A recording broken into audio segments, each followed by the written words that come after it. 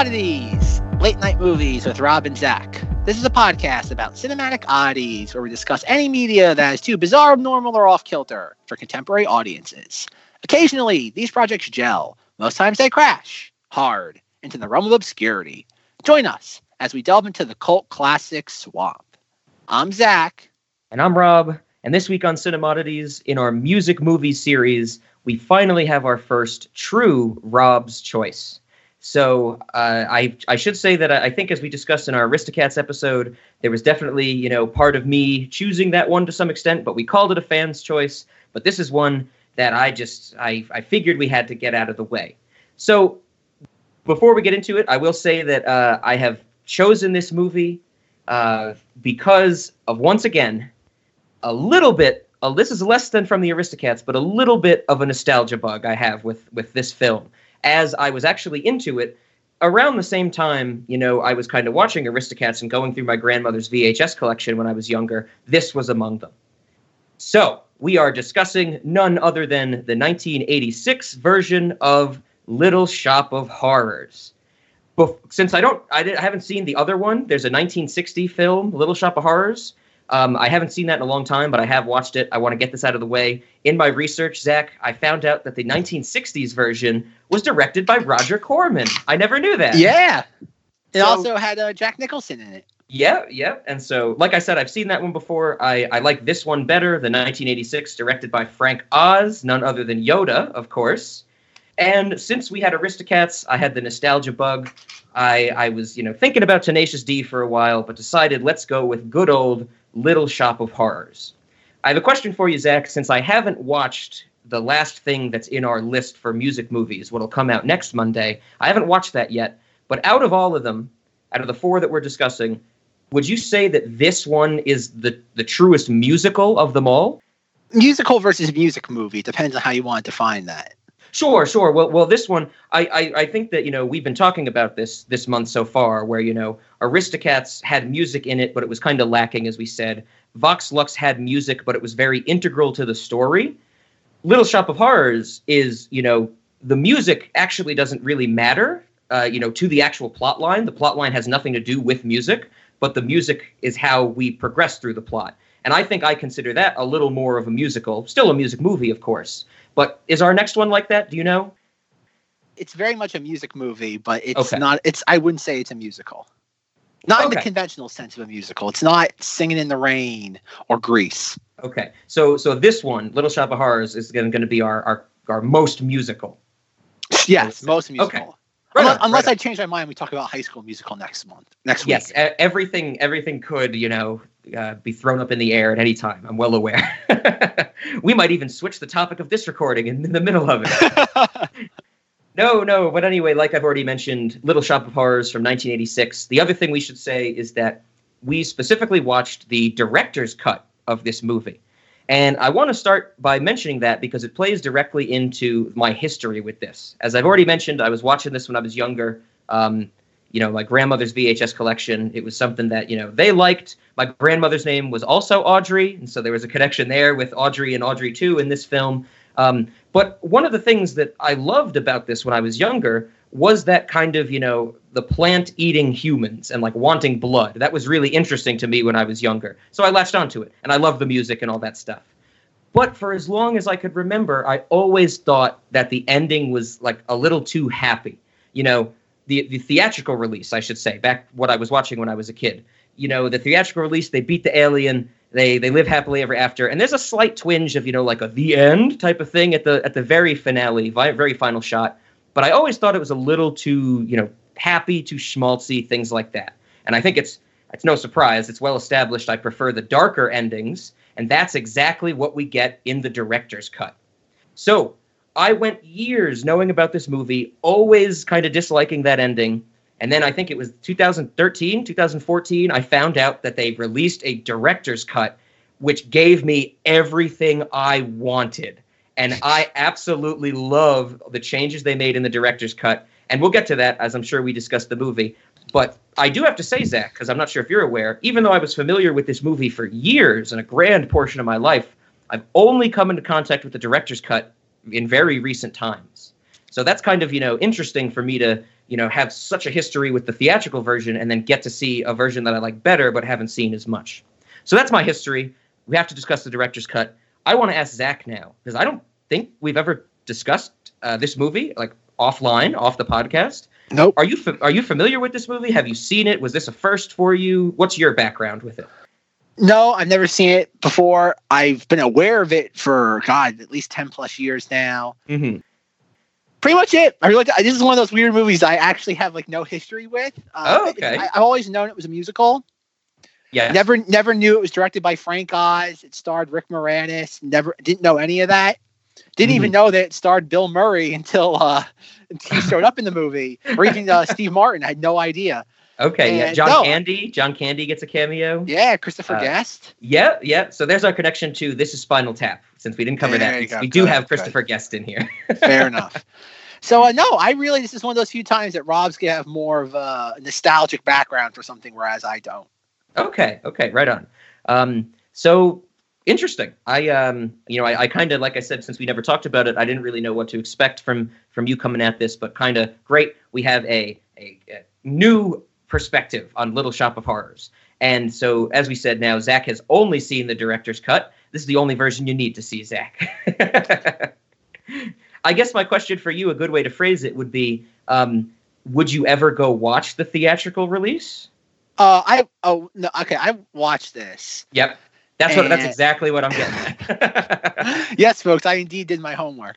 And I didn't have to turn it off halfway through and put Death Wish on either. Oh, nice. And that's always a plus when you can say that about a movie. I didn't have to turn it off and put Death Wish on in order to keep my sanity. Sorry, Emily. But no, like I watched it and I knew like halfway through I was doing my research. I'm like, oh, there's an original ending? Or when Rob originally kind of like gave this to me, I kept seeing the words director's cut in parenthetical. Mm-hmm. And I'm like, okay, if someone's going to say director's cut, that means there's some other cut. And okay, for the record, I didn't dislike it, but I didn't really like it either. Okay. And as I was watching it, I'm like, the ending that is, I'm like, oh, I can see why audiences in like the summer of 1986 were like, this is a horrible ending. The original authors or the director's vision. And I'm like, which again, I guess a little bit more backstory on this, that it was a Roger Corman film that then became an off-Broadway stage production. Then it became a major motion picture, and then obviously it became a Broadway hit after that too. It's weird. It kept jumping between mediums and kind of garnering more and more success each time it kind of bopped around. Yeah. Again, the people who what's the name of the people? I guess the creators of the Broadway show, Alan Menken and Howard Ashman. Mm-hmm. If you don't know them, speaking to the audience, you should. They're the ones behind The Little Mermaid, Aladdin, Beauty and the Beast. And I'm watching this because at first when the credits started rolling, the very beginning of this, I'm like, oh, like I see like a David Geffen production. I'm like, what? And then I saw obviously Menken and Ashman. I'm like, oh my God. And I saw Frank Oz, and I'm like, good Lord. I'm like, this is the antithesis to a Cinemati. This is like, you can't get any more commercial on paper than this. Oh, yeah. Like, good Lord, David Geffen. It's like, oh my Lord, might as well be produced by Steven Spielberg. And which, oddly enough, Steven Spielberg almost produced this. Yeah, I read that too. Yep. And it's like, oh God. So like, I'm watching this. And again, I didn't really have any preconceived notions going into this. And I'm like, okay, I get why this is like one of those things in the same realm as like a Rocky Horror, where it's like, oh, like it's weird. Like it is really weird, but it has like this cult following to it. Yeah. And that was another fun thing. I kept watching this being like, well, which is the weirder film? Like, is this or Rocky Horror weirder? Because like both of those films are like, both of these are non-conventional. Yet at the same time, they do have like a mass audience appeal, which is almost inexplicable. Mm-hmm, definitely. I guess this one's a little bit more explainable because you do have people who worked on it that would later become extremely commercial. Yeah. Whereas Rocky Horror, really all they have is like a couple people here and there. Otherwise, Rocky Horror still is kind of in its own kind of corner of the movie world or culture. Yeah. This movie has everything that I claim to say I want.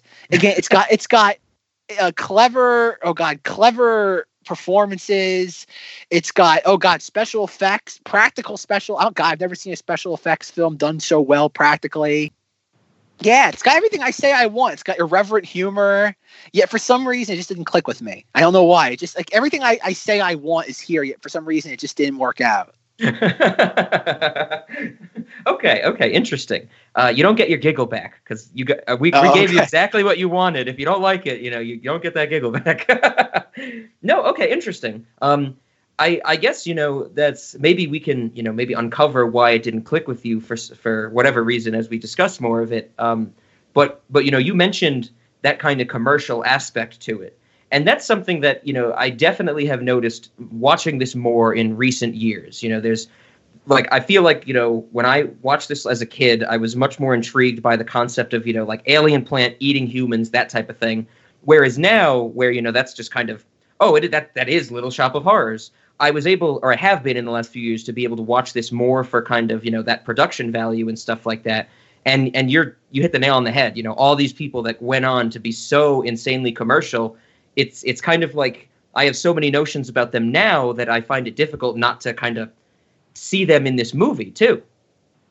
Oh yeah, definitely. Because and to be fair, like yes, like Rick Moranis, and he already was a name. Like in Ghostbusters, really kind of made him into a thing. Yeah. And then he'd later go on opposite to like Honey, I Shrunk the Audience, Honey, I Shrunk the Kids. And it's like, oh, okay, I get it. And Steve Martin, at that point, everybody knew Steve Martin. Everybody knew Bill Murray. Mm-hmm. Some of the smaller names are still kind of niche in their own right. It's weird because when I heard that, like, I wanted to see how much money this made in 1986 because this movie's never talked about in a box office lens. Okay. And I looked at it, and I think it made like around $39 million. Which Mm. isn't great for a film that apparently cost like $25 million back in like the mid 80s. That's not don't get me wrong. It made money eventually between like things like home video.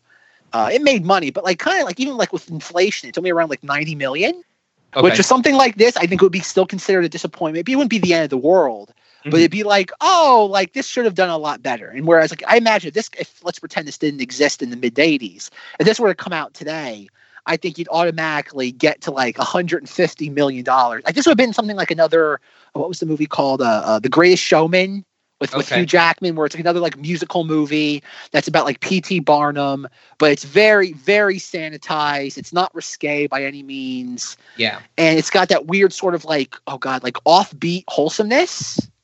Yeah. That people want. People don't want traditional, but they want offbeat wholesomeness.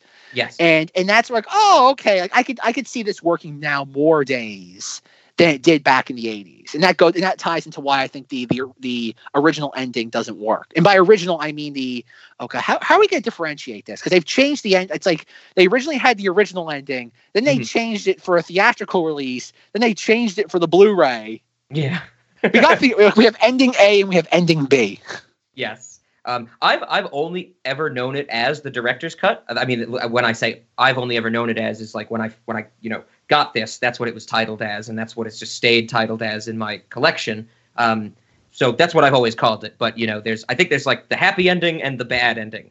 Kind of. It's like a choose your own adventure book. Do the plants win or not? Oh yeah. It's definitely it's the commercial ending versus the satisfying story ending. Yeah, exactly. Interesting. Yeah, and so I want to bring up, you mentioned in there, the offbeat wholesomeness. I think that's a good way to put it. I definitely picked up on that in this movie. That kind of, I thought of it more as like a goofy sort of charm. Like there's a goofiness to this movie, but it's charming in its own right. Like it has that kind of, offbeat wholesomeness, because it is, for the most part, until the ending, this is definitely somewhat wholesome, this movie, at least with the relationship between Rick Moranis and Audrey. So yeah, it's interesting that, this movie has stuck with me, whereas I feel like other movies I liked when I was a kid and we could classify as offbeat wholesomeness, I've kind of rewatched and disliked because of that wholesomeness aspect. But I don't really have an issue with it here. Maybe because it's set against the backdrop of, evil aliens, that type of thing. Who knows? Sure. No, because again, I had no background with this, so I don't have any sort of like philosophical perspective I've been sitting on for a decade. Mm-hmm. So no, because again, I did with the Aristocats, what I do with other things. I go and listen to like other podcasts, YouTube videos, just trying to get a gauge of like what my opinion is compared to others out there. And someone was comparing the oh god, the director's cut ending versus the theatrical cut ending. Mm-hmm. And they're like, the theatrical cut ending is just it's a happy ending just for the sake of the studio. It doesn't pay off on the whole themes of the film, that Rick Moranis is doing all these horrible things, and he eventually gets his just desserts.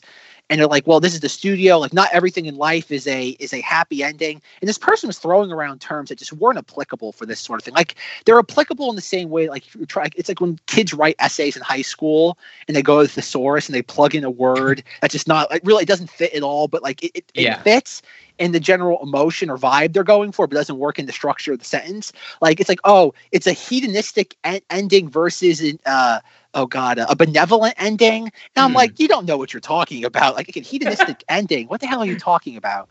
But no, so like they're talking about it on the lens of like, oh, like Rick Moranis gets his just desserts. Like, he's paid. Like, he murders Steve Martin, the dentist. He murders the flower shop owner to keep this facade going. And then he gets a happy ending. That's not how it works. He needs his comeuppance. And it's like, whoa. I think a lot of people are missing. And yes, obviously the original director's cut ending, the studio gave them a couple attempts to make that work. Apparently they did 2 test screenings. Okay. And Frank Oz has been from what I was able to read, been very candid about what happened at those test screenings. Apparently the audience loved the film for the first test screening, and they got to the ending and it killed the entire vibe of the movie. He claims that it got the worst test results an ending can possibly get. Like, it was a definition of a bullet to the head of a movie if they were going to include that ending. Okay. And then they apparently he begged and pled with the studio to do another test screening, and the exact same thing happened. Same exact result. People were eating the movie up, and then pretty much again the audience is kind of like dissolved at the ending. And there's a bunch of stuff coming. I think Frank Oz makes some weird sort of like analogy or comparison. Like, oh, during a Broadway play, when the actors die, at the end they show up during the curtain call. Everything's all right. But when you're watching a movie and a character dies, that's it. They're dead. And it's like, no, unless the audience is a bunch of 3-year-olds. It's like, that doesn't make sense at all. It's media. It's media. It's fiction. It's like what is this thing that just because a character dies in the movie, it sours the audience?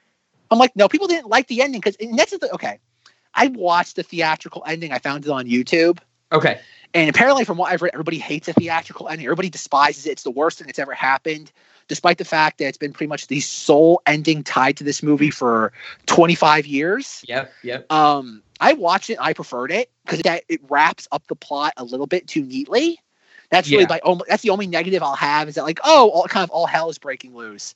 And then like, oh, he electrocutes it and it dies. It's like, oh, okay. And they live happily ever after. Like, I'll get it. Like, again, nice bow. It goes too quickly, but it makes sense because going back to that first YouTube video guy I was talking about, where he's like, oh, hedonistic versus like ambivalent ending. And it's like, well, you got to look at the context. And he was saying that like, oh, Rick Moranis gets his just desserts. And it's like, no, Rick Moranis isn't killing these people because he likes murdering people. He's not doing it for selfish gain. Yeah, he's doing it because he's trying to. He lives on Skid Row. The woman he loves lives on Skid Row, and at that point, the manager's dead. But it's like he's doing this to give her a better life. Mm-hmm. He's not doing it so he could become wealthy off of it. He's not making any money off Audrey too, and that's why it's like, oh, having him have a happy ending, because he does. He pays the price. He kills the thing that was sustaining any sort of prosperity and notoriety. Basically, his ticket out of Skid Row was Audrey too, and by killing it, he cuts that off. Which I guess in a way you could say that maybe a better ending for this, instead of them living happily ever after, it could have been them kind of sitting in the rubble, being like, "Well, what are we going to do next?" And it's like, "Well, I've heard there's some really good Miracle Grower. I heard there's some really great gardenias in the next block over." Yeah, like maybe you have an ending like that where it's more like a bittersweet ending, like we did the right thing, but what's next? Yeah, but then they're just back to where they started almost. Yeah. Yeah, and that's why I get to. But I think killing them and then having all the Audrey 2s go, well, at that point, how many Audrey's 2 through 15 is to go through and just like again, I like. Again, the special effects of that sequence of the director's cut are spectacular. Like I could watch a sequence of the Audrey 2 eating the subway or the elevated train all day. That is awesome. Yeah. Oh no, it's great. It's great. The director's cut ending is fantastic filmmaking. Mm-hmm. Yeah, I don't think as an ending it's any more satisfying as them living off in the suburbs together. Okay, fair. That's understandable. Absolutely. The effects in this movie. That I love the puppet for Audrey 2, the giant plant, like all the stages of it. It's just so much fun to watch.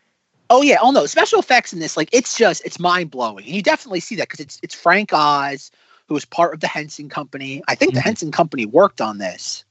Yeah, I think so. I think so too. Yep. And it's mind blowing. Like it's again just the idea that forget about the comparison between practical and CGI effects. Like obviously this would never get made today, but like you look at it, it's like, oh my god, that's a real thing. Like that was a physical thing that people could touch, and it had to be designed from the ground up. And there was no computers to have them test what things would work, other things wouldn't. Yeah. Someone had to sit there with like actual physical materials and be like, okay, this is what. Again, like just watching its lips smack together. Oh yeah, it's weirdly hypnotic. Audrey 2 is just a engineering cinematic feat. Is just like again, is worth the price of admission. Definitely. And that's why nice, that's why I think it's again. I like to think I have my finger on the pulse of what's considered a cult movie and what isn't. And it's weird how this movie, like again, everybody talks about like RoboCop as being like the grand poobah of all like visual effects in movies. And I mean that not the character RoboCop. I just mean the film itself between like Ed 209, the blood squibs. And I look at this and I know, yes, for the most part, Audrey 2 is the special effect. But I don't know how like we consider all the greatest special effects of all time. We don't consider this up there with like the original trench run in Star Wars or 2001: A Space Odyssey. I really don't get how this is not in the same pantheon or why it's not considered, because I didn't know how extensive the special effects were for this until I actually watched it. That's a good point. I never thought about it that way, because you're right. You never this Little Shop of Horrors never comes up in any of those discussions, or at least it's not even mentioned. That I've never thought about it that way, but I totally agree that it should be. Yeah, and I get it. Maybe it's because it's just that one aspect of it, and because it's a musical, it kind of gets put into its own kind of partition where it's like, oh, it's a musical. It doesn't really have any role like compared to 2001 or Star Wars. Oh, yeah, I definitely might lose some attention because it seems like it's something that's I don't know, a lesser art form or something. Yeah, it's strange. I don't agree with that absolutely, but sure, that's definitely an explanation. Because even like I was like, wow, yeah, it really is. Because even as I was reading for this, it was like, oh, like when they first started like filming Audrey 2, the puppet, and they realized like, however, the voice syncing with whoever, I forget who does the voice for Audrey 2.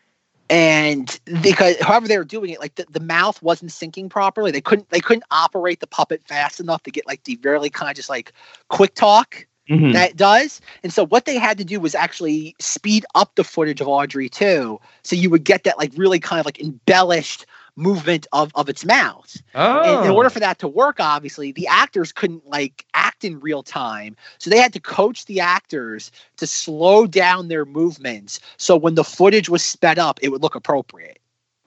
Wow, I did not know that, and that is such a cool concept. And I'm trying to think of these scenes, and I don't think I can remember or have ever picked up on anywhere where that's noticeable. Yeah, and that's again, it's another testament to the filmmaking behind. Like I said, the filmmaking behind this is infinitely, I think, more interesting than the film itself. Because, like, I can't tell. The only musical numbers that stood out for me in this, or actually the only one that stood out for me, was the Steve Martin one. Like, that's the only like. That's a great one. He's the only character in this that I found even slightly amusing. Like okay. I guess I'd say I don't like Rick Moranis as an actor. Like I know like people are like, Rick Moranis, come back, we need you. And I'm like, good, stay in retirement. We don't need you, Rick Moranis. Yeah, that's like I said, I loved his part. Again, the sequence with Bill Murray. Like that's gotta be my favorite scene in the movie. That's such a great like contrast between someone who's like, I love to cause pain, and who loves to receive pain. And then when Steve Martin realized that Bill Murray is enjoying the drilling, he's like, get out. He's like, what's wrong? He's like, get out of my office. And then when Bill Murray leaves, he goes, you sick freak. It's perfect. Oh, it is, because like again, and that's why going back, I know Rob and I kind of talk about this a lot with movies. It's like whether to spoil a movie for someone, and Rob is very firmly in the camp of spoil it for me. Yeah, and I'm kind of the opposite. It's like I'd rather be in the dark. unless it's something that's going to upset me. Mm-hmm. And I don't mean upset me like as in like upset me emotionally. I mean like it's gonna make me angry because it's like, oh, that's not how it should work out. And like if I would have known that was coming, I would have analyzed it a lot. But like I didn't. Like I knew Bill Murray's name. I read something. It's like, oh, Bill Murray has like a great cameo in this. I'm like, okay, neat. Like at this point, it wouldn't surprise me that Bill Murray kind of got around because now everybody knows Bill Murray doesn't have an agent. Bill Murray has like a 1-800 phone line, and you like pitch movie ideas to it, and if he likes it, he calls you back. That's a real thing. That's a real thing, by the way. That's not an exaggeration. Look it up. Oh, Bill man, Murray I didn't doesn't know have that. an agent. Yeah, I got to get on that level. Yeah, apparently that's kind of like a joke. Like it's like a joke in Hollywood. Just who has the 1-800 number?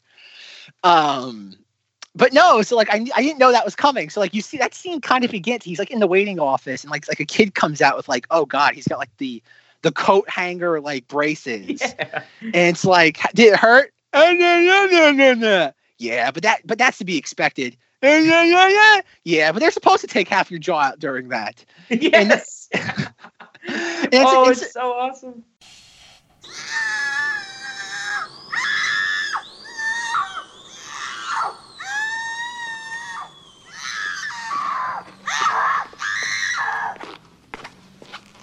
Hey, does that mean they're finished? My turn? Sent.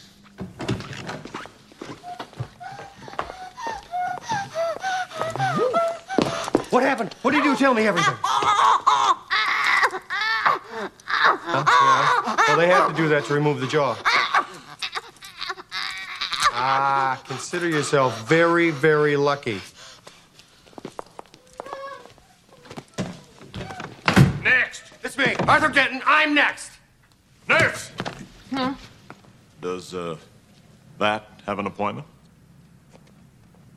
Ask it. I'm off duty. I've been saving all month for this. I think I need a root canal. I'm sure I need a long, slow root canal. And the fun thing about it, that scene starts to play out. Like he's in the dentist chair, and obviously this point we've firmly established Steve Martin's character between the fact that he's a woman beater, he's a sadist, and it's like you go through this, and Bill Murray goes to the chair, and he's like, and it's like he's getting aroused by all the different like instruments that Steve Martin's taking out. Yeah. And again, it's weird because that sort of humor today is just now being broached. Like there's probably some stupid 30 Rock scene or something like that where Tina Fey has gone into an office or a dentist office and something like that has played out. I would either that or Parks and Rec or The Office. Sure. One of those three had to have had some level of this where one of the main characters goes into a dentist as like the dentist like chases him out going, "Get out of here, you sick pervert." Yeah. That's had to have happened. I know a couple weeks ago I complained, called people stupid for liking The Office. If that's happened, please let us know. Your stupidity will come in handy. Once again, I'm not going to apologize for that. But in 1986, there was nothing like this. Yes, exactly. Or at least not on a mainstream level. Yeah, and I think that's part of the reason why, I think that still is, I love that when I was a kid, that whole concept of, the dentist, the evil dentist or whatever you want to call it. But like as I've gotten older, watching that scene, I definitely agree. Where I think it stands out to me because it is so strange. Maybe not strange, but it's so kind of unique to seeing things like that, from that day and age. And kind of taking that and juxtaposing it with that offbeat wholesomeness that we already talked about. That makes it like. It embellishes a little bit more. Like it puts that perfect accent on it that makes it work so well, I think. It definitely does. And I guess, again, you keep in mind that like this was the mid 80s. This is Reagan's America. You didn't have anything raunchy on TV. The culture, again, for the most part, you didn't have things like this in the culture. And again, it's the idea that even nowadays you have a sadist meeting a sadist and what would happen. Yeah. And it's like, oh, okay. Like that's, again, it's a cute premise. And that kind of shows you too that, again, if you, knowing what would eventually happen with Howard Ashman and Alan Menken, a couple of years later, they get hired for Disney. Yep. And they're doing a Little Mermaid. And it's like, okay, like you can see where like these sort of people and their talents would eventually, it's kind of like, oddly enough, it's the James Gunn thing. It's like, oh, they go from working for schlock and they eventually end up working for a one of the titans of media. Yeah, I mean, it works because they have those ideas, but they know how to rein them in just enough that everybody can appreciate them to some degree. Yeah, absolutely. Again, that's the fun thing about that Bill Murray, Steve Martin whole bit is that there's nothing raunchy in that. Yeah, like exactly. It's like the was it the Seinfeld episode, The Contest, where they all have to decide whether they're like how long they can go being the master of their domain. Oh, it's yeah. like you can be raunchy, but the cleverness of it is the fact of not being blatantly raunchy about it, and that's where we've lost any sort of oh god, in today's culture, there's no such thing as veiled comedy or subtext against South Park, and it's just South Park. Oh god, what else is there? Everything's just in your face. Nothing can be subtle anymore. And I think that's part of the charm of this too, is that it does have subtlety to its humor, and that's weird considering the fact that the antagonist of the film is a giant Venus flytrap. Yeah, that's a good point. Definitely, it's weird how a movie can be over the top yet be subtle at the same time, and that is what kind of makes this unique. Yeah, definitely. While we're on the topic of Steve Martin, I love his performance in the movie. That scene with Bill Murray is great, but like you said, the song where it's introducing him. Just some of the lines in that are awesome. It's revealed that in one of his like dental offices, he has a closet that's solely a shrine to his mother. Like it's great, because it has that goofiness to it, and it's awesome. Somewhere in heaven above me, I know that my mom was proud of me. Oh, Mama?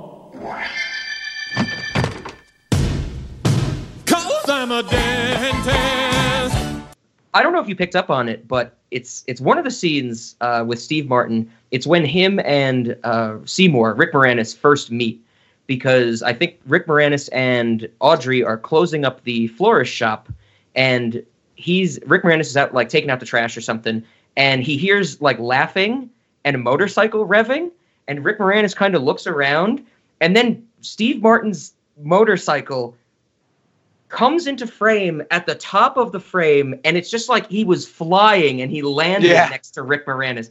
Okay, that stood out to you? That is I picked up on that. Crazy to me. Like, I just, for some reason, because, of course, after Steve Martin gets off his motorcycle, the first thing he does is inhale nitrous oxide, because we should mention he's a dentist getting high on his own supply of nitrous oxide. Oh, yeah. And so I like to think that there was some kind of, imagining like I'm thinking of like a Wicked Witch of the West type of thing, where, Rick Moranis doesn't see them yet, but Steve Martin is this evil character, is flying around on his motorcycle somewhere, and instead of cackling, he's laughing from all the laughing gas he's ingesting. And there's something very fantastical about it to me, and I love that feeling of that scene. But once again, it adds to that kind of goofy atmosphere. Yeah, that definitely is, because not to go back to harp on Steve Martin, but it's like even how he's, again, because we keep hearing about him, because again we don't know about, we keep hearing about the fact that obviously we were first introduced to Audrey. Mm-hmm. She has she got the bruise under her eye, and it's like, oh god, and like couple it's supposed to be the next day, and she has some other bruise or some other blemish. Oh yeah, her arm is in a sling eventually. Yeah, and you have all this, you're like, oh god, what is this guy doing? What kind of creep is he? And I went into this fully blind. I didn't know what to expect. Okay. And so you eventually see him, like he's in the he's wearing his leather jacket, and you're like, oh, he's supposed to be some like just generic like greaser. Again, he's a generic woman beater.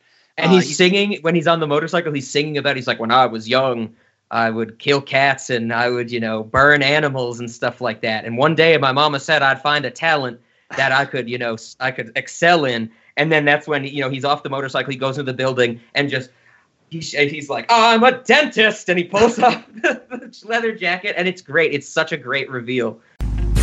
When I was younger, just a bad little kid, my mama noticed funny things I did, like shooting puppies with a BB gun. I'd poison guppies, and when I was done, I'd find a pussycat, bash its head. That's when my mama said, what did she say? She said, my boy, I think someday you'll find a way to make your natural tendencies pay. You'll be a dentist. You have a talent for causing things. Hey, son, be a dentist.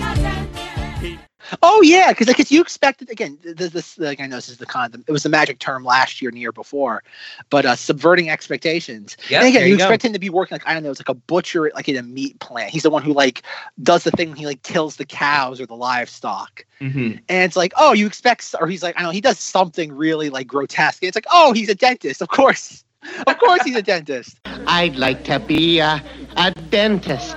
And yeah, like you said, he pulls the leather jacket off of him. He's wearing the dentist fatigues, and it's like, oh god, like yeah, it's clever because you don't expect it at that point. And then even when like you said earlier, when Audrey's introducing him to Rick Moranis, and he keeps doing all these things, and he's like, "This is my boyfriend." I forget his name. He's like, "What's my name?" Doctor. Doctor. This though, and it's like he says something, and it's like, and he's like, full title. DDS. And it's like, Oh yeah, it's all again. It's the small things though, but it really does add up in the end. yeah. I love that when he says something. He's talking to Rick Moranis, and then Audrey says something, and he goes like, "You're a chatterbox tonight," and he's like, "I'm sorry. What? I'm sorry, doctor."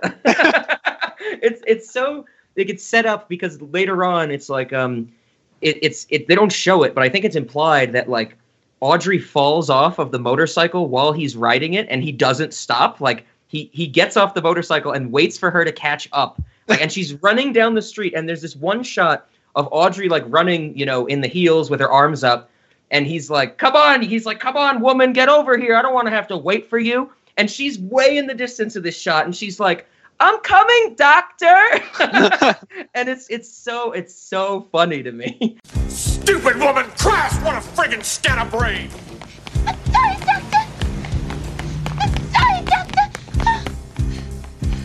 I mean, I guess this day and age, maybe we shouldn't be saying that we find the domestic violence situation this funny, but man, it hits the nail on the head.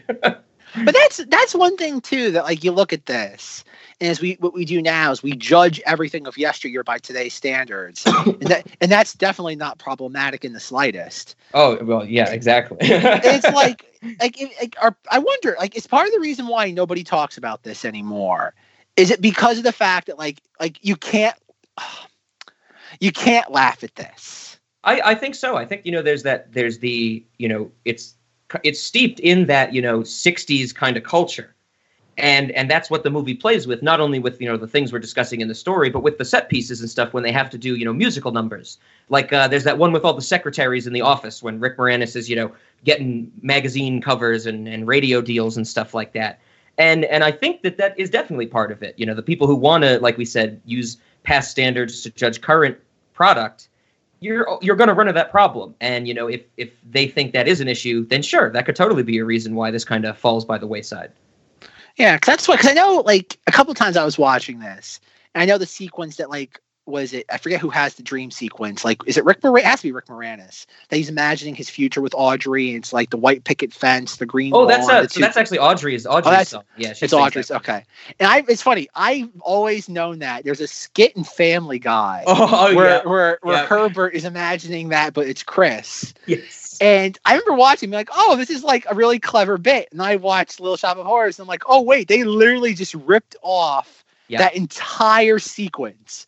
Like, beat for beat. There is no imagination there. It is literally just plugging in, other than the fact it's like, oh, it's a pedophile in Chris. I cook like Betty Crocker, and I look like Donna Reed.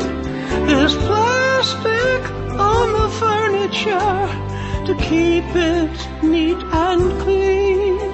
In the pine so scented air, somewhere that's green.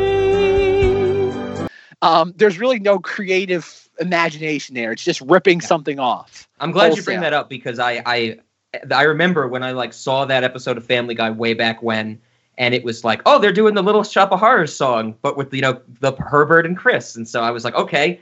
Like, I get it. I'm glad they're referencing Little Shop of Horrors because I love it. But exactly like you said, there is no creativity there. And it's amazing. Every time I actually watch either of them, it blows me away that it is literally the same. Like, they just animated every single frame of that song in this movie. I cook like Betty Crocker, and I look like Donna Reed. There's plastic on their furniture to keep it neat and clean. In the pine so scented air, somewhere that's green. Yeah, it's disappointing. Good old Family Guy, right? So yeah, that kind of Steve Martin and the relationship, absolutely. It's funny. It's played funnily, or to be comical as well. I guess that's something. If you haven't seen this, it's definitely not like a very serious domestic violence scene, and where Zach and I are just like, she's calling him doctor. It's great. Like it's definitely played to be comical. Oh yeah, we don't really even see her ever really abusing her, do we? We don't ever see him doing that. There's only one shot where we see him hit her, but it's in silhouette. Oh, okay. So it's like they go into, Steve Martin, literally, she like goes, as soon as she gets to the door of the apartment, Steve Martin goes, "Is the door open yet?" And then when they get inside, he like hits her, and Rick Moranis is watching her through the curtain, and so you only see it in silhouette, but that's the only one time, yeah. But even still, it's not like directly we see her getting beat up like in the flesh. It's not like it's not Watchmen where like no spelt Y-E-S. Yes, exactly. It's not that. It's not that level of like, oh my God. The dentist said oral. A joke that nobody will get because we still haven't released that Elves episode. One day they'll be able to listen to the Elves episode and then come back and listen to a bunch of our older catalog, and it'll all make sense. If anybody is a consistent listener of Cinemodities, when we do release that episode eventually, half the jokes in Cinemodities that you never laughed at will make sense all of a sudden. Yeah, it'll be fulfilling. Oh God. Yeah. So like getting to like some of the main characters that aren't Steve Martin. Sure. It's again Rick Moranis. He's doing the Rick Moranis shtick. It's funny. Talk about a guy that was like typecast to play one role and one role only. Yeah, you're right. Yep. I've never been a big fan of his, so that kind of left me lukewarm.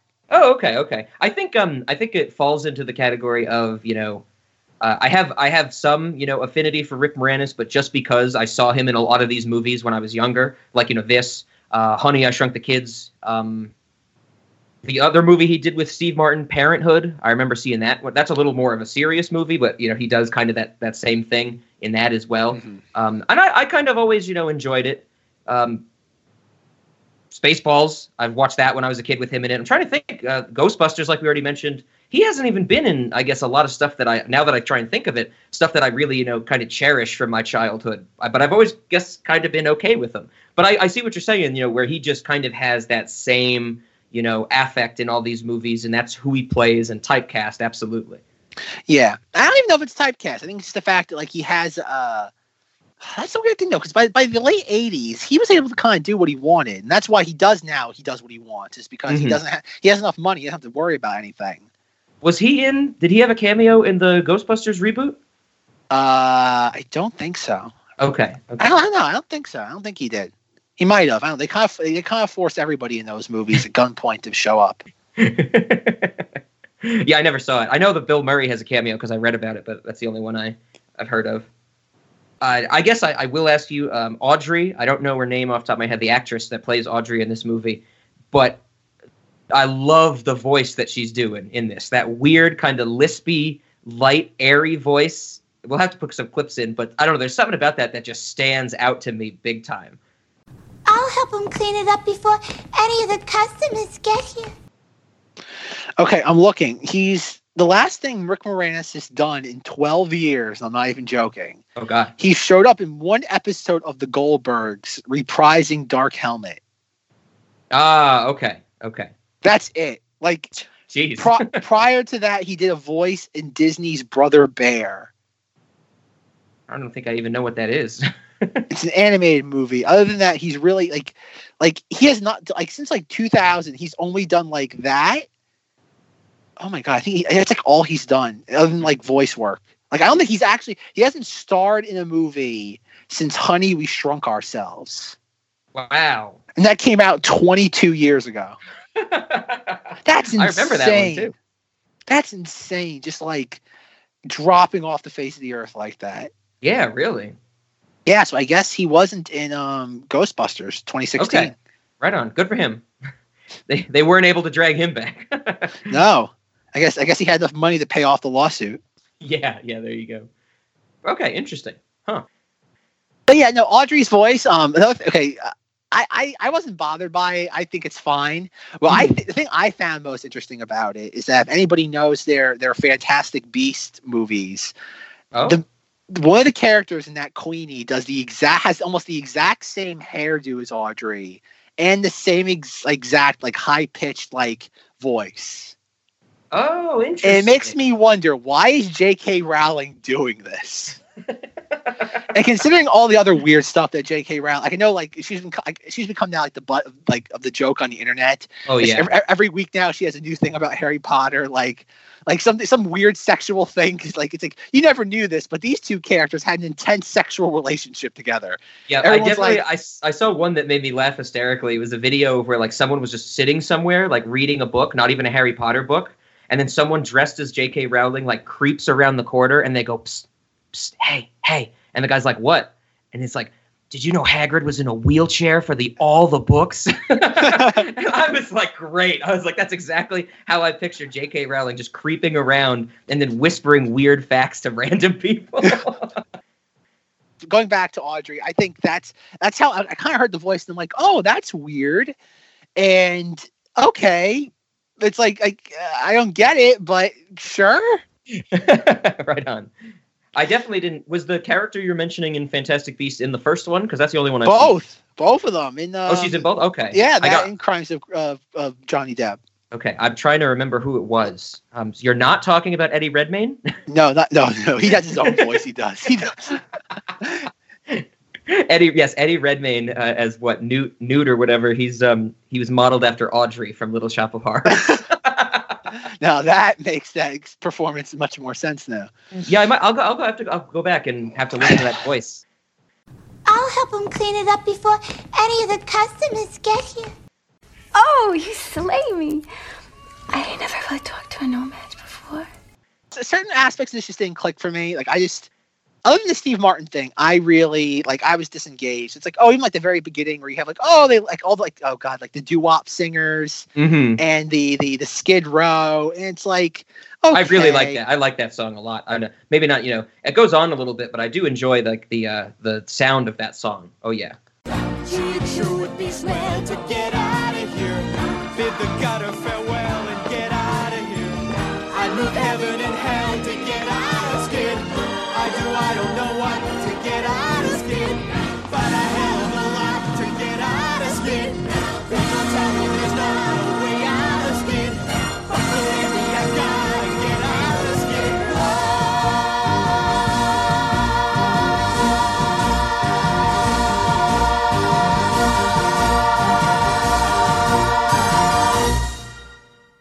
I didn't again, other than the Steve Martin song, and I think only this, I like him I like his character. I didn't there's not one song in this I could tell you about. I could not. Okay. I couldn't repeat one song to you if I had to. I definitely love the music. The music has stuck with me, ever since I was a kid. I definitely, the main theme, the Little Shop of Horrors theme, that'll pop into my head every now and then. And I always have fun replacing little with different sizes, because why do you want to sing Little Shop of Horrors all the time? There's sometimes when you sing like Large Shop of Horrors, or Medium-Sized Shop of Horrors, or Warehouse Shop of Horrors. Of course. So I definitely play around with it to that extent. But that one, I definitely like. The Skid Row song, I really like. I like the one at the end that the plant sings, the Mean Green Mother from Outer Space or something like that. That's a really good one.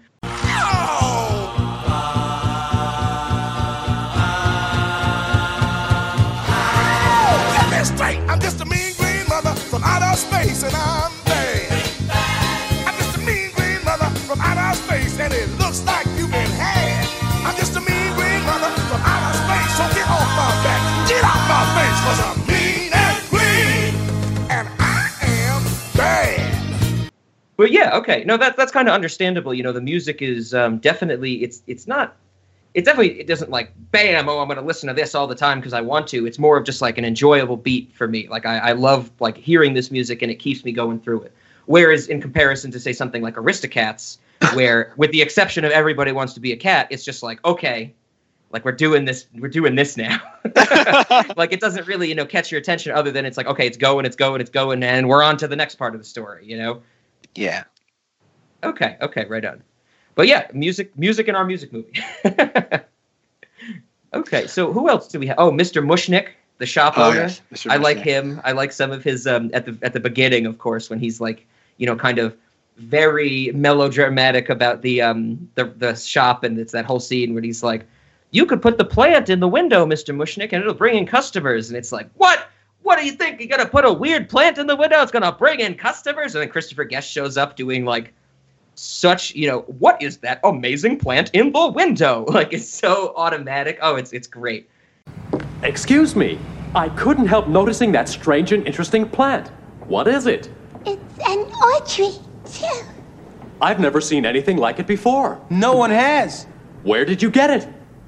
Yeah, I do like the way Christopher Guest delivers his lines. It's very, very strange. Like it sounds strange to me, but I think it sounds good at the same time. I think the Christopher Guest performance in this is the basis for the, what was it called? Oh my Lord. Enzyte, like male enhancement pill commercials. I figured his performance in this was the basis for those. Like, oh God, what's his name? Oh God, boom, boom, boom, boom, boom, boom. The character had a name in all those commercials. Yeah, I know who you're talking about. Boom, boom, boom, boom, boom. Man, I haven't thought about that in forever. We'll insert the clip of the Enzyte commercial here, and then after we look it up, we'll tell you the name of the character. This is Bob. Bob is doing well. Very well indeed. That's because not long ago, with just a quick phone call, Bob realized that he could have something better in his life. And what did he get? Why, a big boost of confidence, a little more self-esteem, and a very happy missus at home. Call or go online now to get a sample pack. Enzyte, the once daily tablet for natural male enhancement.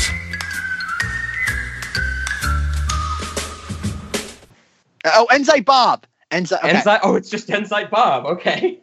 Folks, we figured it out. It's Enzyte Bob. So yeah, I guess in terms of cameos, we did the Bill Murray, we got this Christopher Guest, and of course we have to talk about the John Candy cameo. Yeah, John Candy's in this. Yeah, John Candy is, it's a lot shorter his time in this movie than Bill Murray, of course. But I love what he does. I feel like it's John Candy doing John Candy as a radio host type of thing. And now Wink Wilkinson's Weird World with your host, Wink Wilkinson. Hi, everybody, it's Weird Wink Wilkinson laughing and scratching at you. How's everybody doing today? I got a little bit of a stiff neck. Let me just fix this up. Oh, that feels a lot better. Well, I got a great show for you today with some wonderful weird stuff. What are you doing here? What? Please, lady, don't. Put your clothes back on. It's Wink. Well, you can't do this to me. What if your husband were to walk in? I'm right here, Wink. I'm sorry. I love your show, but I've got to kill you both with this machine gun. Oh, you got me. Oh. I feel so very weird. But the thing that stands out to me more about the John Candy scene is not when Rick Moranis is actually in the radio station, recording the episode. It's when he's in the waiting room and there's like the other people waiting to be on what Wink Wilkinson's show of like the weird reality or something like that. We see I think 3 other people are in the waiting room with him, and it's like I don't know if it's a dwarf, but it's definitely someone who's very short. Like they're kind of on the fence, like it might just be a short person. Mm-hmm. And they are in like kind of a mafia type suit, like with the hat and everything, sitting next to a wooden nun, like a full-on nun made out of wood. He's a ventriloquist. Okay, but it has a saxophone, so he's doing ventriloquism with a sax. That's okay. That I actually want to hear now. If he could, make the noise of a saxophone like the dummies playing it, that would be great. But I've always loved that the nun is huge and it's holding a saxophone, and there's a shorter person next to it, of course. The second one in the middle is probably my favorite. It's an old lady holding a box wrapped in chains. And there's like a padlock on it. And that's it. The box isn't shaking or anything. It's just heavy duty chained up. And then the third is like some older guy in some contraption that looks straight out of Mad Max or something like that. And then, it kind of focuses back on Seymour. And that's all we get of these 3 characters. But it's just such a strange touch. I guess, part of that offbeat aspect that we were mentioning before. Like, what is this old lady doing with a box and chains? Like, what is that going to do for the radio show? Like the ventriloquist, you can talk about the plant and all that stuff, but it's like, I want to know more about that box. Well, like you said, the old guy at the end had some sort of like a steampunk flying contraption. Mm-hmm, mm-hmm. Oh yeah, I think that's supposed to be the fun thing too. Is that all these people that are coming on the radio program, all their acts pretty much aren't appreciable through radio. Yes. Oh, it's great. Yeah, I think that's a cute little moment, especially. Yeah, it's neat. It's a gag. I think that's the inspiration that Zack Snyder used for Batman v Superman when Wonder Woman goes on the computer and she sees the file for the Flash, Aquaman, and Cyborg. That's where he got the inspiration from. Wonder Woman, Wonder Woman, Wonder Woman, Wonder Woman, Wonder Woman, Wonder Woman. Do you think that back in the 80s when this was getting made that there was some thought that there might be a sequel where Rick Moranis would team up with those 3 other people to like take down the alien plants? It would be like a Justice League type of thing. Like the superhero version of Photoshop horrors. Oh my god. Yeah, that's how they defeat the evil aliens, or the alien plants. Yep. Audrey 3 versus Saxophone Nun. Yeah. Yeah, Saxophone Nun. There you go. That is a superhero name if I ever heard one. Saxophone Nun. Nice. The hero we need but don't deserve. Right on. Oh, so that's a great scene, and then we get John Candy, and he trails off when Rick Moranis is going to tell his story again about the finding the plant, which is the song, the doo da, and we hear that little bit of music, and then it cuts off. So I guess speaking of that song, when he retells the tale of how he found Audrey 2 on this, shop, the Asian florist or whatever, there's a small part in that song because, there's singing or there's some music and, Rick Moranis is kind of talking over it. And he goes to the Asian florist, doesn't see anything he likes. He crosses the street. As he's crossing the street, the total eclipse of the sun happens, which is what causes the plant to show up. But right before it happens, Rick Moranis walks into frame with like 4 or 5 doo-wop singers. Like they're, dressed in civilian clothes and they're, they're all lined up and they're snapping in unison, humming or vocalizing. And right before the total eclipse happens, Rick Moranis like tries to get in line with them and start snapping. Did you pick up on that? Oh yeah.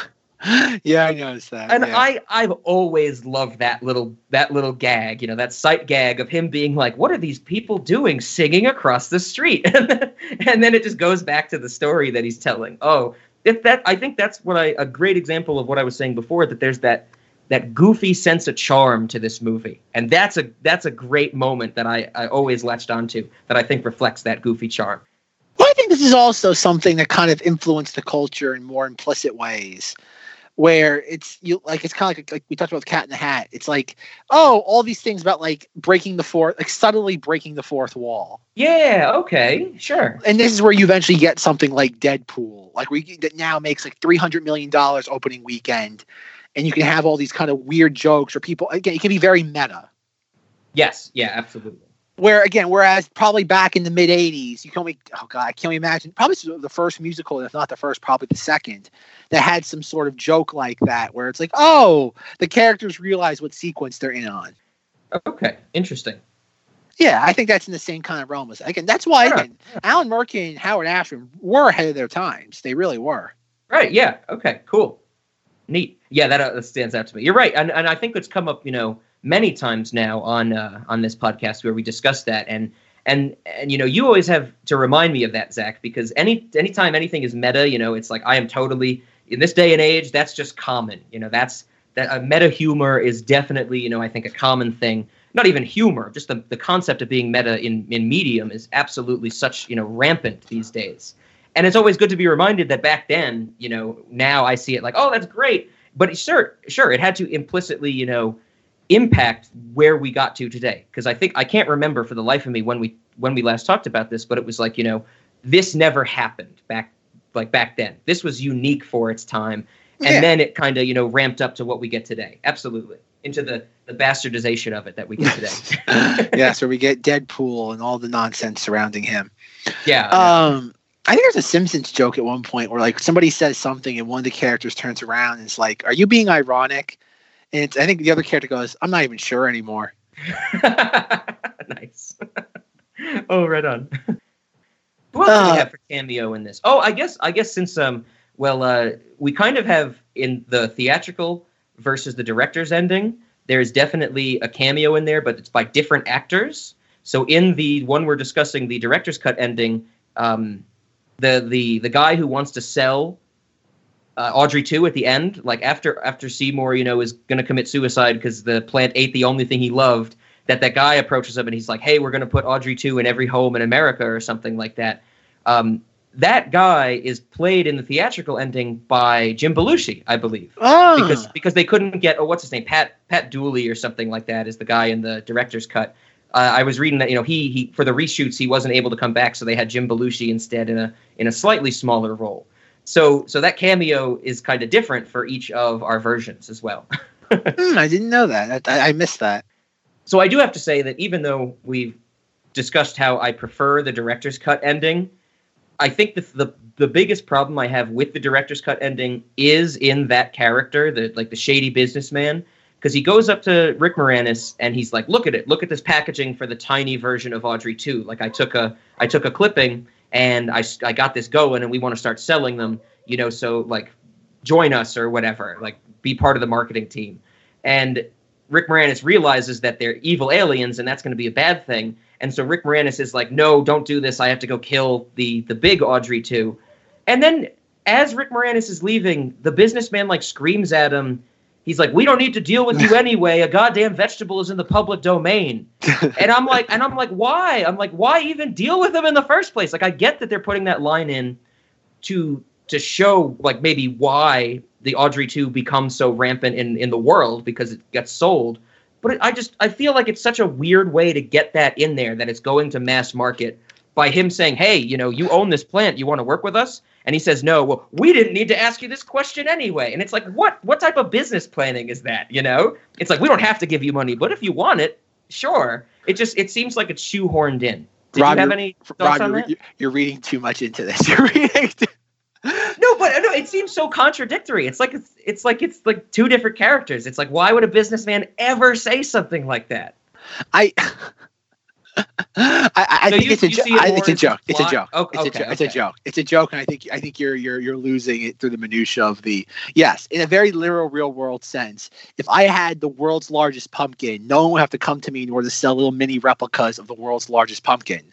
Mm-hmm. It's the idea that it doesn't be a ha-ha. Like he sits there, he runs out obviously to confront Audrey too. Yes. And then you have the businessman go, well, we didn't need you anyway. And it's supposed to be a ha-ha. It's a ha-ha. It's not meant to be taken or scrutinized under any sort of real world lens. Okay. I'm glad you said it and put it in that light, because I buy that for sure. But I guess what I'm saying is, this to me failed so hard at a funny moment that I had no recourse but to analyze it. Like, this has never, ever seemed like a joke to me. Now he's taking shots in the movie for not understanding his own psychosis. Exactly. That's their main flaw. So it's quick. I think Frank Oz has Twitter. Tweet to Frank Oz. Tell him that when you're not tweeting him complaining that Bert and Ernie aren't gay, tweet to him telling him that his joke at the end of The Little Shop of Horrors did not make Rob laugh. And then tweet and ask him, what does the old lady have in that chained up box? We can get a lot of information for Frank Oz. Did you see anything on the internet about? I think Frank Oz. It might have been South by Southwest, maybe. Okay. By the time everyone's hearing this, that was like 6 months ago. He was having some panel at South by Southwest, and he was like going to talk about like his directing career and all the films he's directed. Mm-hmm. And he had to like put out a statement before the panel, like, I'm not going to answer any questions about like characters I've done, like Yoda or Miss Piggy, or my involvement with Star Wars. And people were getting mad. It's like, well, why would he go out there? He knows a new Star Wars movie's coming out. And it's like, it doesn't come out for another 9 months. I'm like Frank Oz, such a large body of work. Is that the only thing you can ask him is Star Wars Episode 9 questions? Yeah, exactly. It's like, people are awful. Ask him the pressing questions, like what kind of things were in the chain box held by the old lady? Yes, exactly. The important questions. We're educating people on this podcast. Then you can go back to her asking him about Episode 9 and why Bert and Ernie aren't gay. Yeah. Oh yeah. 100%. Did you hear about? Do that on your own time. Did you hear about that? Frank Oz tweeted that Bert, like something happened, like the producers of Sesame Street now were like, Bert and Ernie are gay and they've been gay for 45 years. And Frank Oz is like, no, they weren't. This person's full of it. And the internet just like came down on like Frank Oz. They're like, you're an effing homophobe. Oh my God. And Frank Oz is like, why are you so concerned about the sexual relationship between two Muppets? He's like, since when is this a major issue in this country? Yeah, that's exactly how I like feel. That's it's so funny. Like that was his like actual response. It's like, why are you so passionate about like two fictional characters' sex lives? Yeah. And so like, how little do you have going on that you can spend tons of time thinking and acting on this concept? Yes. And little did anybody tell Frank Oz that is Twitter's mission statement in just like corporate like bio. Yeah, I think when you accept their terms of use, it says that you have to participate in things like that every month, right? Yes. And at some point, you will be your house will be burned down by the Twitter mob. Yep, indeed.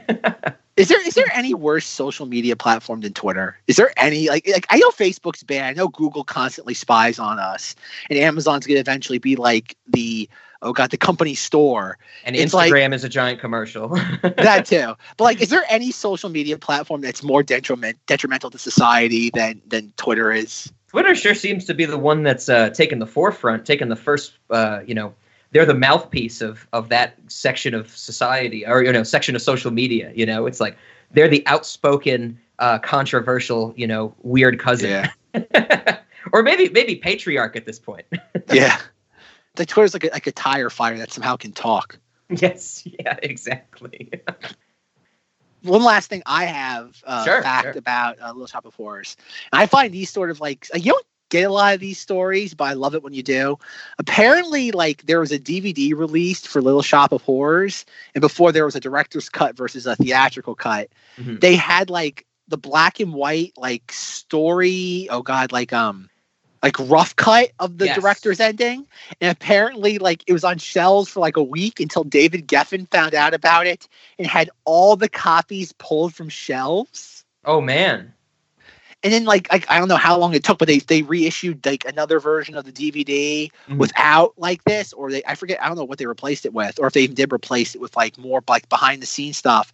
And like I find that fascinating that like people actually cared about what was on the home video release. Yeah. Like nowadays, you don't get any bonus features on a home video release. Yeah, exactly. But like, that's what I was just thinking. Yeah. But it's hard to believe that like 20 years ago, or however long ago it was, I forget, like that would have been on something and the producer would have found out about it, thrown enough of a fit that they would have gotten the studio to pull all the stock. Which think about, like with all these stores, like back in the day, like your Circuit Cities, your Walmarts, your Best Buys, they had to refund all these orders. It's like you basically were throwing away money. Yeah. And not because there was a defect or because something was wrong. It's just because of the vanity of a producer in their product. Yeah, exactly. Like I think the only other story I can think of like that was like back in like I think in the early 70s, like a year after Clockwork Orange was out, like Stanley Kubrick was able to like convince Warner Brothers to like pull the film from theaters in the UK. And it basically was like, oh God, like it was contraband for like the longest time. You couldn't get a hold of like an official copy of A Clockwork Orange in the UK for like decades. And I find that fascinating when studios will actually comply with the filmmakers. Because like now, I like to imagine now, like something happens, like I don't know, like a James Wan's like, no, I screwed up. I said something, like something's not right on the Aquaman Blu-ray release, and Warner Brothers is like, and just laughs him out of the room. Yeah, be like either it's like either you fight with us to get permission to release something of ancillary or deal with it. Yeah, I think that's just fascinating. Like stuff like that actually would happen because it's like, okay, like. What's the big deal? Like let it sell out, and the next time we produce it, we just won't produce that element. Yeah, but to actually have like a recall for like a non-defect issue is just like I find that so fascinating. That is really really strange. Do you know why the Clockwork Orange was rescinded? Because like we said, Little Shop of Horrors was because of that footage. Do you know why it was for Clockwork Orange? apparently there was still like a year after it came out, there were still like crimes and a lot of like, think of Jackass, early 2000s. Kids were like beating up people and they'd arrest them, be like, "Why'd you do this, son?" It's like, "I like being like my droogs and committing a bit of the old ultra violence." Yeah. Apparently that happened enough times. Stanley Kubrick's like, nope, I'm not gonna. And especially like in the UK, like and then even then it was like, okay, like I would imagine he probably was starting to become like persona non grata in certain like social circles because of this. Okay. So the only way to make like a mea culpa is to, like, just get rid of it. It's like it's the solution. You bend to the mob, and I guess it made him happy. Okay.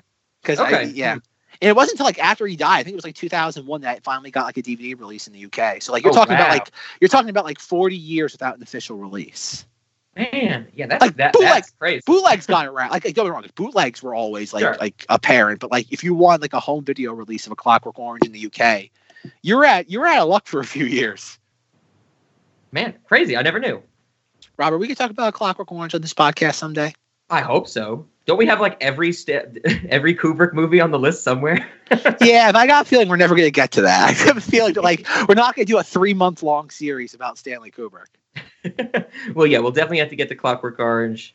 Definitely have to get to Eyes Wide Shut. Definitely have to get to a good bit of them. Yeah, absolutely. Oh, man. Sex orgy movie. Now that's a topic we can both get on board with. Zach, there's something we need to do.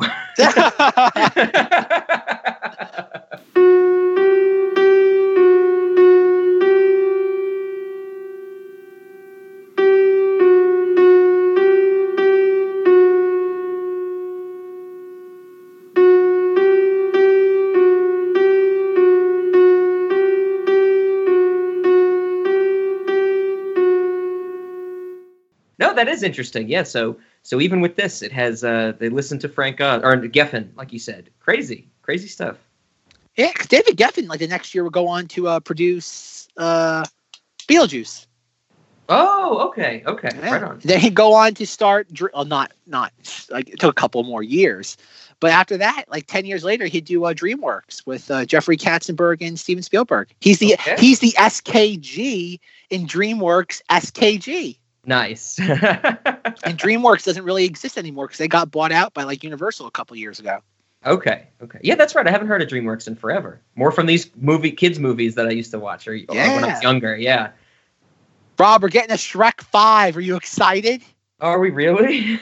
I know they're threatening it. They're threatening a Shrek 5. If you had asked me like a true or false style question and be like, true or false, the next Shrek that comes out will be Shrek 5, I would have said false. I would have been like, the number is going to be much higher than 5. Shrek like 18.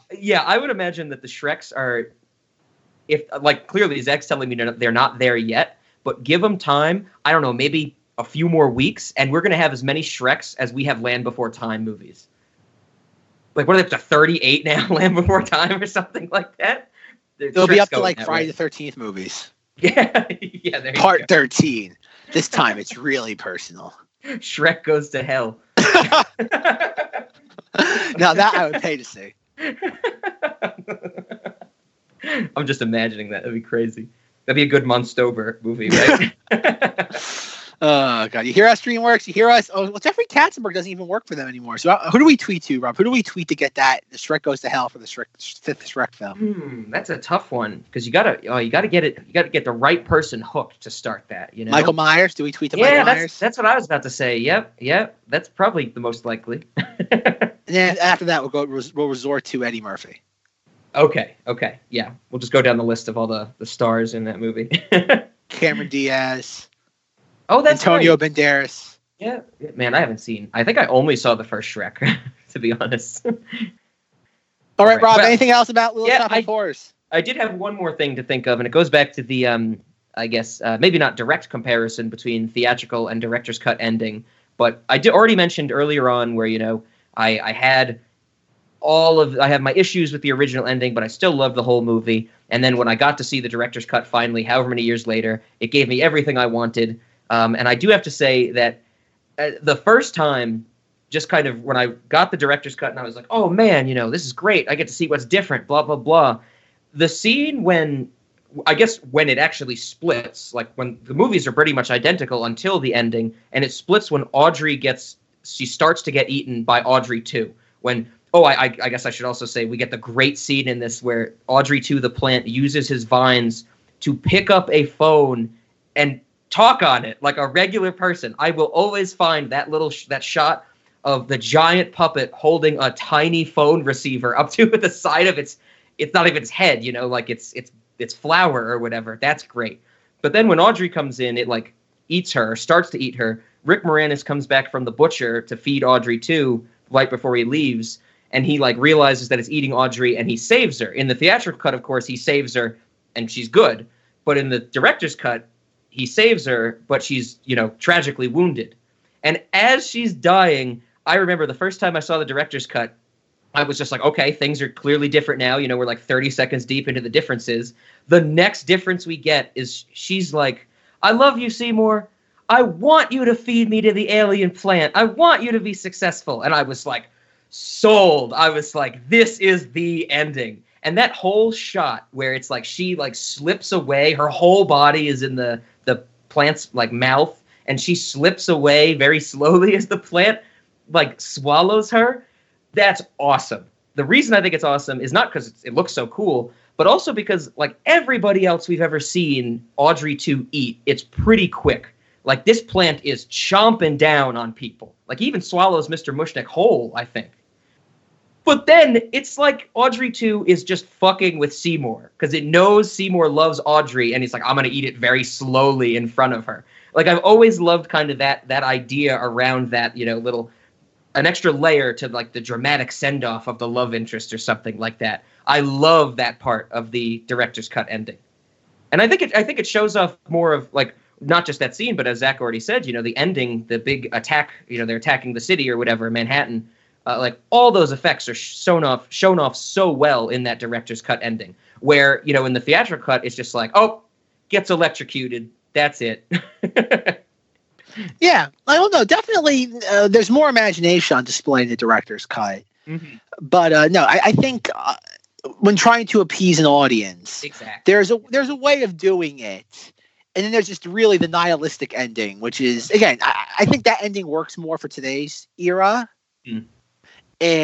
But back then you do need that kind of, you need a schmaltzy ending, like the same ending that kind of happened in Beetlejuice. It's that same kind of ending where it's like, oh, they're like Alec Baldwin and Gina Davis are fine. Beetlejuice is in like the reception room of the underworld. Number 3,476,208. He gets his head shrunk. Yep. Yeah, you need that ending where it's like, okay, the bad guy loses, the good guys were never they weren't making wrong decisions because they were evil. They're just making them based on their circumstances. And I think again, I don't think anybody watching any mouth breather or filthy casual watching Little Shop of Horrors in 1986 didn't want to see Audrey and Rick Moranis punished.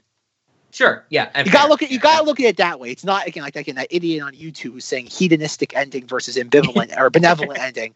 It's not that. It's like no. Yeah. It's like for the marketing or the testing of the time that they did. Absolutely, I get it. Exactly. I think you put it perfectly. Like that's what they needed for the audiences for that time. Absolutely. Like I think it's funny. Like in that same video, they were talking about it. They're like, sometimes, like, oh god, because I think what that person references to that it's like, oh, like when they did test screenings for Seven, and apparently like the audiences like hated the fact that like Brad Pitt shoots them, and they're like, David Fincher didn't back off. And all they did was like they cut some scenes short and they add some narration to make it go down a little bit better. But see, he showed artistic integrity and Frank Oz didn't. It's like, folks, like Frank Oz was given $25 million to make this movie.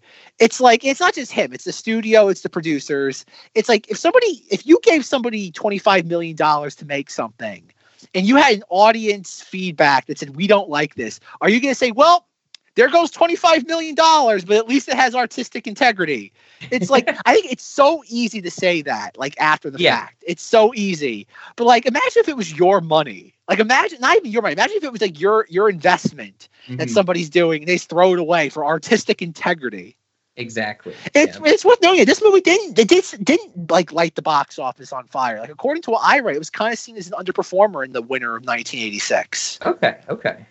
So I don't think this film was never going to resonate like on the same scale as a Beetlejuice.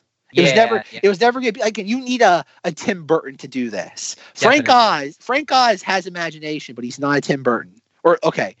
He's not a Tim Burton of the 80s and 90s. There you go. Okay. He's not Tim Burton of like the 2010s. The Alice in Wonderland Tim Burton. Or the Dumbo Tim Burton. Man. Oh yeah, so that ending was that little Audrey thing in the last ending is what I wanted to point out. That's always stood out to me. It's great. The director's cut is definitely my version of the movie. The other one I'll put on Twitter, for the theatrical release, to say, not my Little Shop of Horrors. There you go. Hashtag, I'm sorry, Octothorpe, not my Little Shop of Horrors. Not my Audrey. Not my Audrey 2. Not my Tui. Yeah, not my Tui. There we go. That doesn't take up too many characters. Okay, no. Right on. All right. So, are we moving on to the real questions? Is that what's next? I think so. Okay, well, I will kick us off let's start with Cinemoddities and Late Night Movie. I'm talking about the director's cut, of course. I don't think my answer would change if we talked about the theatrical cut, though.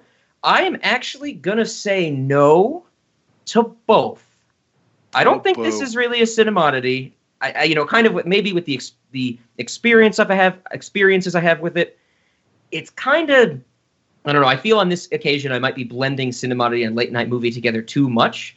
But when I watched it for this recording, I definitely picked up more on that wholesomeness, as offbeat as it might be, that charm, as goofy as it might be, and that kind of took me out of the Cinemoddities realm, at least in my head. And I think that kind of goes the same for the Late Night Movie, because as I've said many times, I always like to show Late Night Movie to somebody and get a reaction, be able to talk about it, something along those lines.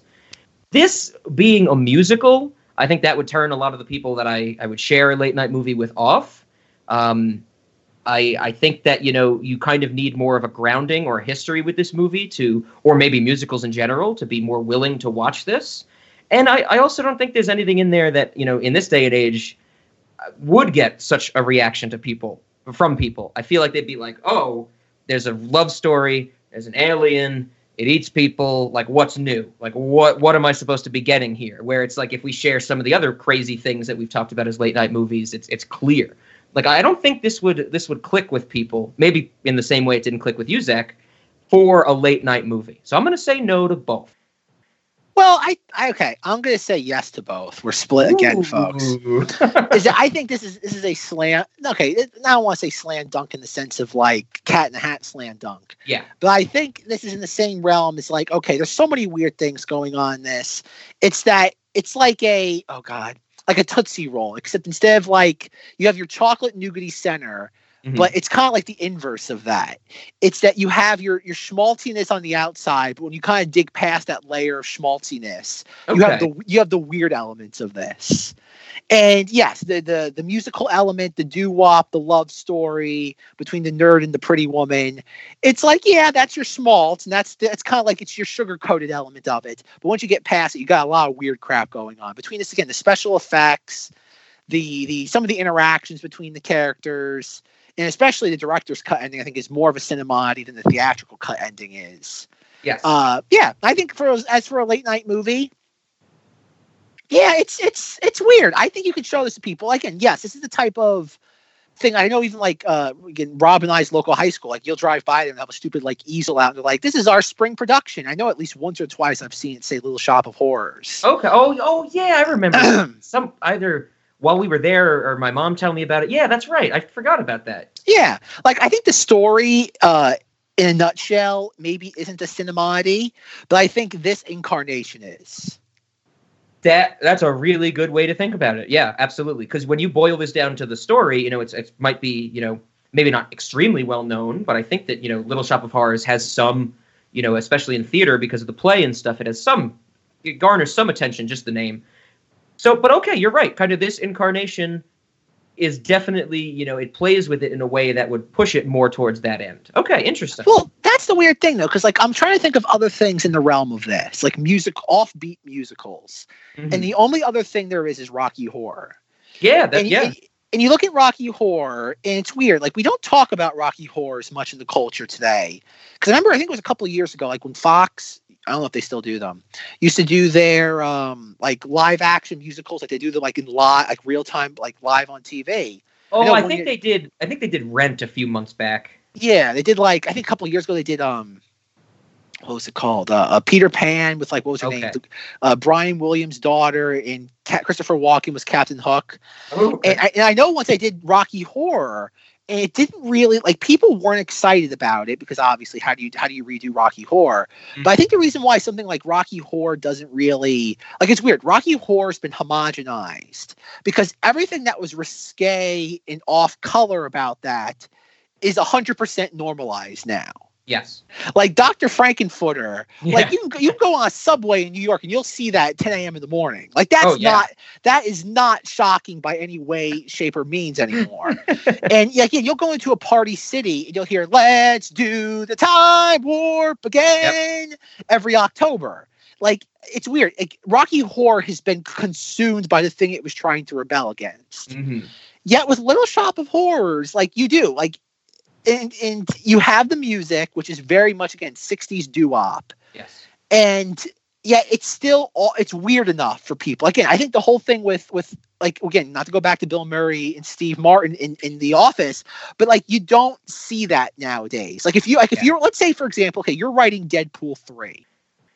And let's say they're going to rip that scene off. Very similar to what Family Guy did with their rip off of this. Sure. If you were to do that, it would be so over the top. Like I think that happened in the first Deadpool, where it's like he goes in to like be cured of his like ailment, his cancer ailment, and like the doctor like, we're gonna save you, Deadpool, by killing you first. And he's like, and like you have like what's her name? Oh my God, she's the MMA fighter. I forget what her name is. And he's like, "Don't leave me here with Rosie O'Donnell alone." And she like punches him in the face, and it's like, and like he says, Ronda Rousey. Yeah. Oh, is it? No, it's not Ronda Rousey. Gina Carano. Thank you. Okay. Yeah, no, it wasn't Ronda Rousey. I thought you were playing it when you said Rosie O'Donnell. That made me think of Ronda Rousey. I think it should have been Rosie O'Donnell. That would have made Deadpool more enjoyable for me. But yeah, I think like that's the sort of thing. Like if you're gonna rip it off, it's going to hit you over. Like you watch that sequence, and until the very last moment where, like you said, Steve Martin chases him out. And he's like, "Get out of here, you sick freak!" Mm-hmm. Like until you get that very last, because everything is just so subtle. Yes. And again, subtlety doesn't exist in comedy, never mind in the culture nowadays. Yeah. And I think that's what it'd be, is that like this does again, you do have an over the top 16-foot tall tree plant alien. There are so many things in this that are so subdued that I think fly under the radar for most mouth breathers nowadays. Because you'd be like, oh, because most people I would imagine who would be watching Bill Murray's performance in this, it'd be like, oh, is he gay for Steve Martin? I see what you're saying. Okay. Like, is Steve Martin being a homophobe? Because again, we have to throw all these buzzwords in there. And I think that's what would be like, oh, is he coming on? And I think that's how people would interpret it, that he's gay. And this was meant to be something about like closeted homosexuality of the 80s. Gotcha. Yeah. Like, it's something.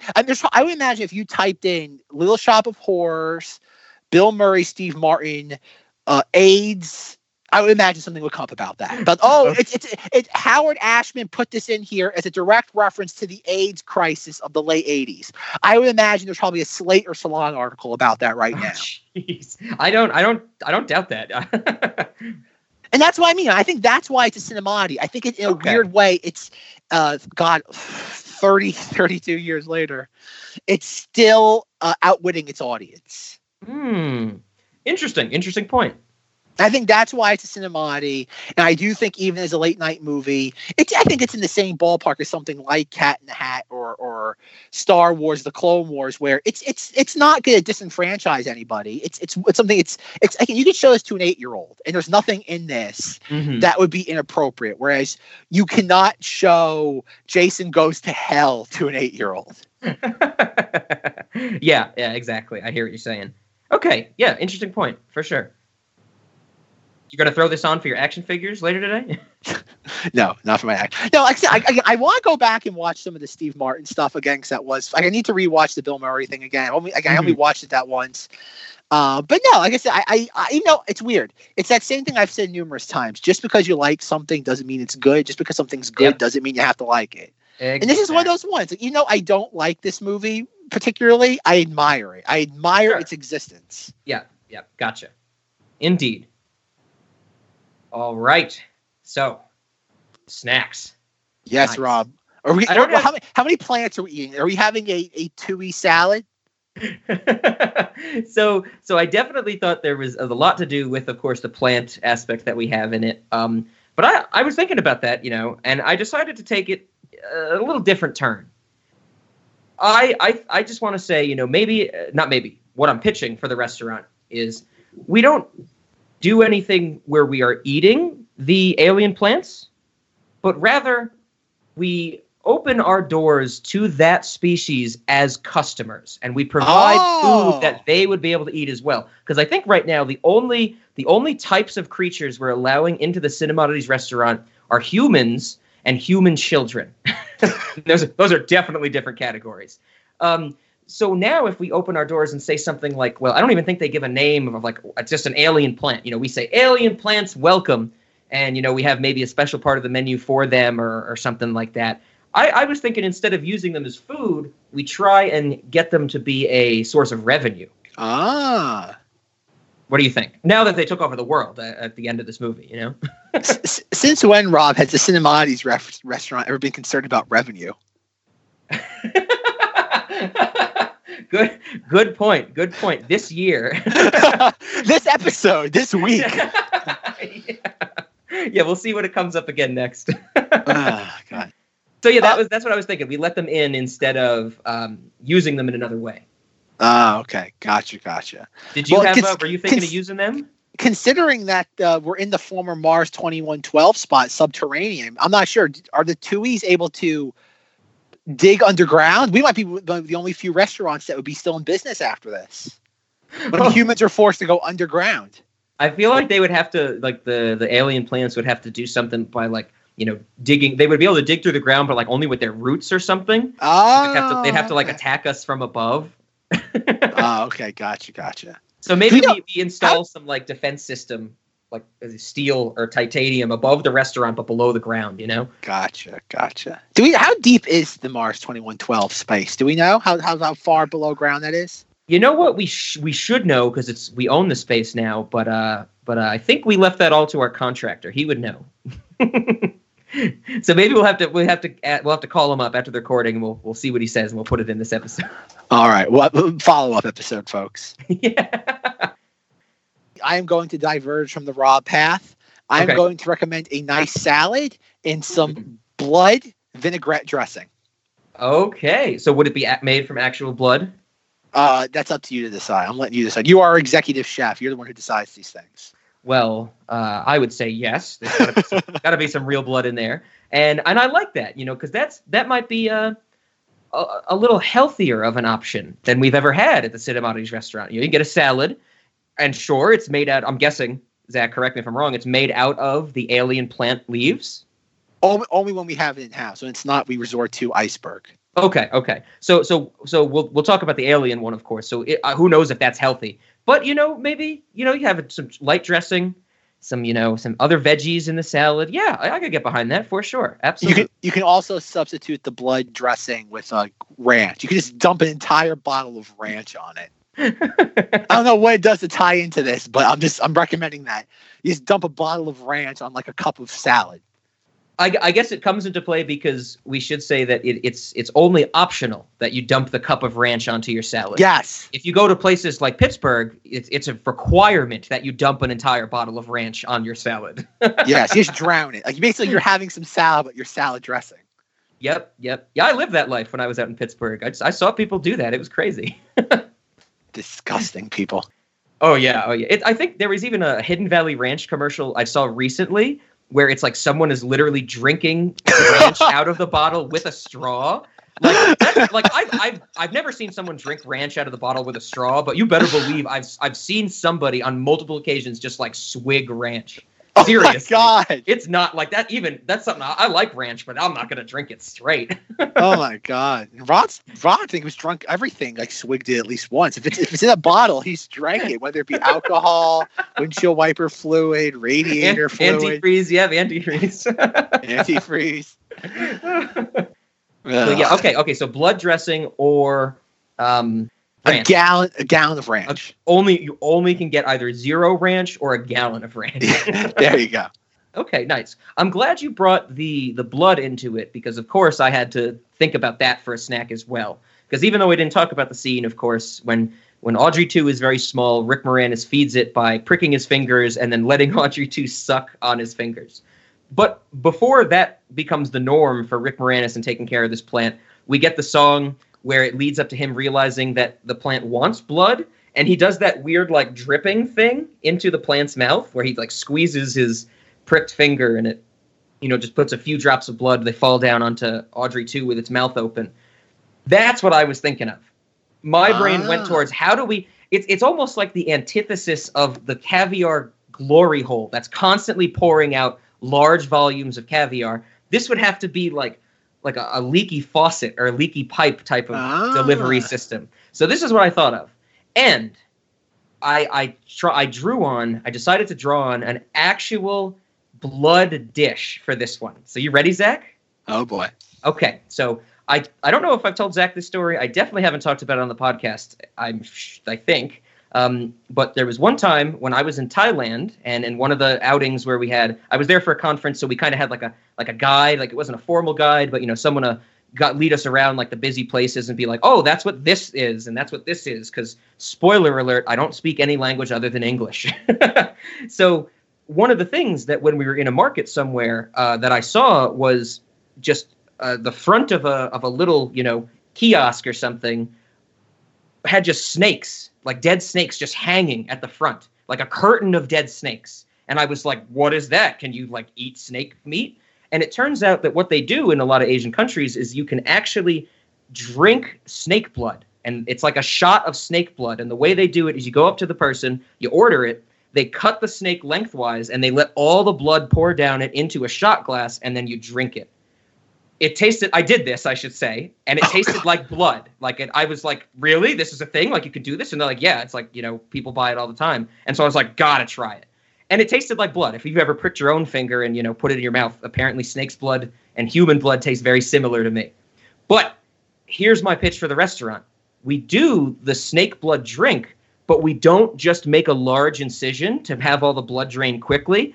We make it so the blood just kind of drips out slowly. Almost like if you order this at your table, you get a little IV hanger, but instead of an IV bag, it's a snake. And then you have a gerbil feeder for the snake's blood or something like that. So it's a slow release snake blood beverage. There we go. Just came up with the name, slow release snake blood beverage. What do you think, Zach? Folks, he lost me. I take that as a yes. You lost me, folks. And you know what? I wonder sometimes in our very, very limited audience on Cinema Oddities, which portion of our audience identifies with Rob and which part identifies with me. I think the adventurous people that want to drink snake's blood at a Bangkok, food market, those are the people that identify with me. If that's on your bucket list, get in my corner. I certainly hope they do, because I don't want them in Team Zachary. Right on. Oh, I like that name, slow release snake blood drink. That's great. All right. That's our next Shark Tank pitch, if anything. Oh my God. The more you know, folks, the more you know. Yep. Oh, that was it. So that was the last snack I had. Did you have any more, Mr. Snack Master? I think there should be some food dish that involves the phrase "feed me." Oh, yeah. Feed me, Seymour. Feed me. Okay. I don't know what it was. I couldn't think of anything that would be that would involve. I don't know. What if we give, there's a button on every table in the restaurant that if anybody at the table presses it, it'll play that noise like, feed me. And so that'll be the way that, unhappy customers that have been waiting too long, that's how they can get our attention. And maybe it'll make them feel better instead of being like, oh, I have to go out of my way to find a waiter or whatever. There's literally a button at the table for the restaurant where it's like, oh, I've been waiting so long for my food. You hit the button and maybe it plays over the PA system and it's like, table 36 says, feed me, Seymour. And then there's parts where it's like maybe the Vox Lux animatronic stuff is going on, but you can't hear any of it because so many people are slamming on their feed me buttons, and it's like a queue. They're all backing up, and it's just playing feed me like 8 hours after the restaurant closes. All right, I can dig that. Nice. I can dig that. Right the best part is like it does it though, but because we don't have like the recording of somebody's like of the voice saying like all the different numbers, so you'll hear the feed me, and then like in a generic like stereo voice they'll say table number 37, feed me, like a Microsoft Sam or something. Yes, a very very like sterile voice. Oh, that's great. Yeah, I like that. Table 37. There's just some one kid just pushing the button all the time. It's like, and the problem is every time you push it, it resets. So like it'll be like feed. It'll just keep repeating. So Nice. eventually it's just feed. And